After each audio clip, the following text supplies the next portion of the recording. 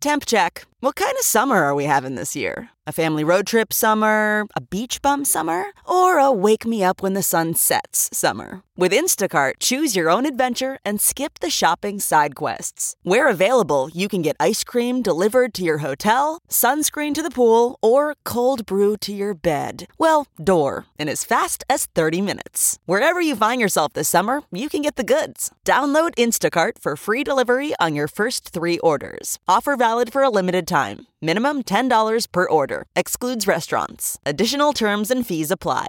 This podcast is brought to you by eHarmony, the dating app to find someone you can be yourself with. Why doesn't eHarmony allow copy and paste in first messages? Because you are unique, and your conversations should reflect that. eHarmony wants you to find someone who will get you. How are you going to know who gets you if people send you the same generic conversation starters they message everyone else? Conversations that actually help you get to know each other. Imagine that. Get who gets you on eHarmony. Sign up today. A Dear Media original podcast.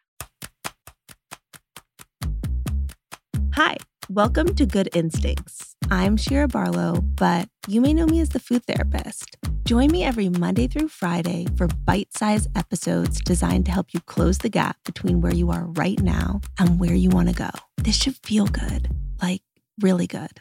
And it will, I promise. Based on my experience talking to people about food, I feel like meal prep is something that really intimidates people. I completely get why, but I don't think it has to be scary. And that's what I wanted to talk about today. I feel really strongly that we're just positioning it wrong.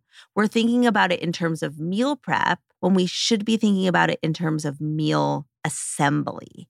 There's this story about a chef that I read in a magazine years ago that still really sticks with me. It was a What's in Her Fridge. And she was like this cool up and coming chef, and she worked all day in a restaurant. She talked about how the very last thing she wanted to do when she got home was cook and clean, but she also didn't want to eat ramen for dinner. And so what she did was she prepped a bunch of things ahead of time like she would in the restaurant. She washed and chopped and diced and parboiled and poached. And she had these veggies and proteins ready to go alongside really easy, complex carbs like sweet potatoes and rice. Then she could assemble a non-meh meal. And I really do think that that's the goal, that we have things on hand that can be assembled really easy and really painlessly, but that feel special. Because that's the thing. I think people really do worry that with meal prep, they're getting this boring, sad broccoli and chicken, and it really doesn't have to be that.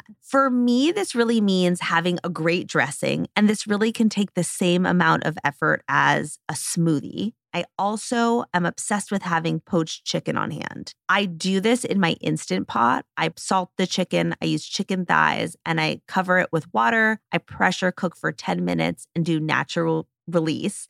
And I've talked about this before, but it bears repeating because it really is the backbone of my entire kitchen. You can shred that up, and then you can use it in salads and soups and tacos and frittatas and stuff for kids. I like to also crisp it up on the stovetop with olive oil. I'll also put some cumin and some paprika on there and eat with tahini and cucumbers and tomatoes. It's honestly like a really special dish that doesn't seem like it was thrown together in an assembly type of way. But having all those things together really sets up my week in a really nice way. The other thing I want to say is that let's not think about it as prepping for the whole week. Maybe we're just prepping for the next 2 days. I also feel like let's not be afraid to freeze things. Stuff like soup freezes really well, and it can be really nice to do that in individual serving sizes. The other really big thing here is working smarter, not harder. If your kitchen is already dirty and you have cutting boards out, why not prep more servings? So if you're prepping just a little bit of food, why not make 4 servings and freeze some for later? I also think that while we don't want to have a sad chicken and broccoli situation, we also don't want to make it so ambitious and complicated that we're not going to follow through again on it. And I hear that a lot with clients and friends. They go so decadent with it, and there are so many steps and there are so many ingredients that it tastes really amazing and special for 1 week, but they're not going to follow through. And that's the thing. The better this feels and the easier this is, the more likely we are to keep going and the more likely we are to be setting ourselves up in the future to have things on hand to assemble a really nice meal that we feel really good about. I'm honestly really curious to hear what you like to prep. Let me know in the DMs on Instagram at Shira_RD. I read everything. And I think it's really interesting to share all this information because it gives us ideas so we're not getting in food ruts. Tomorrow, we're going to be talking about supplements for kids and if they really need them. I will see you there. Thank you so much for listening to Good Instincts, hosted and written by me, Shira Barlow. You can find me on Instagram at Shira_RD.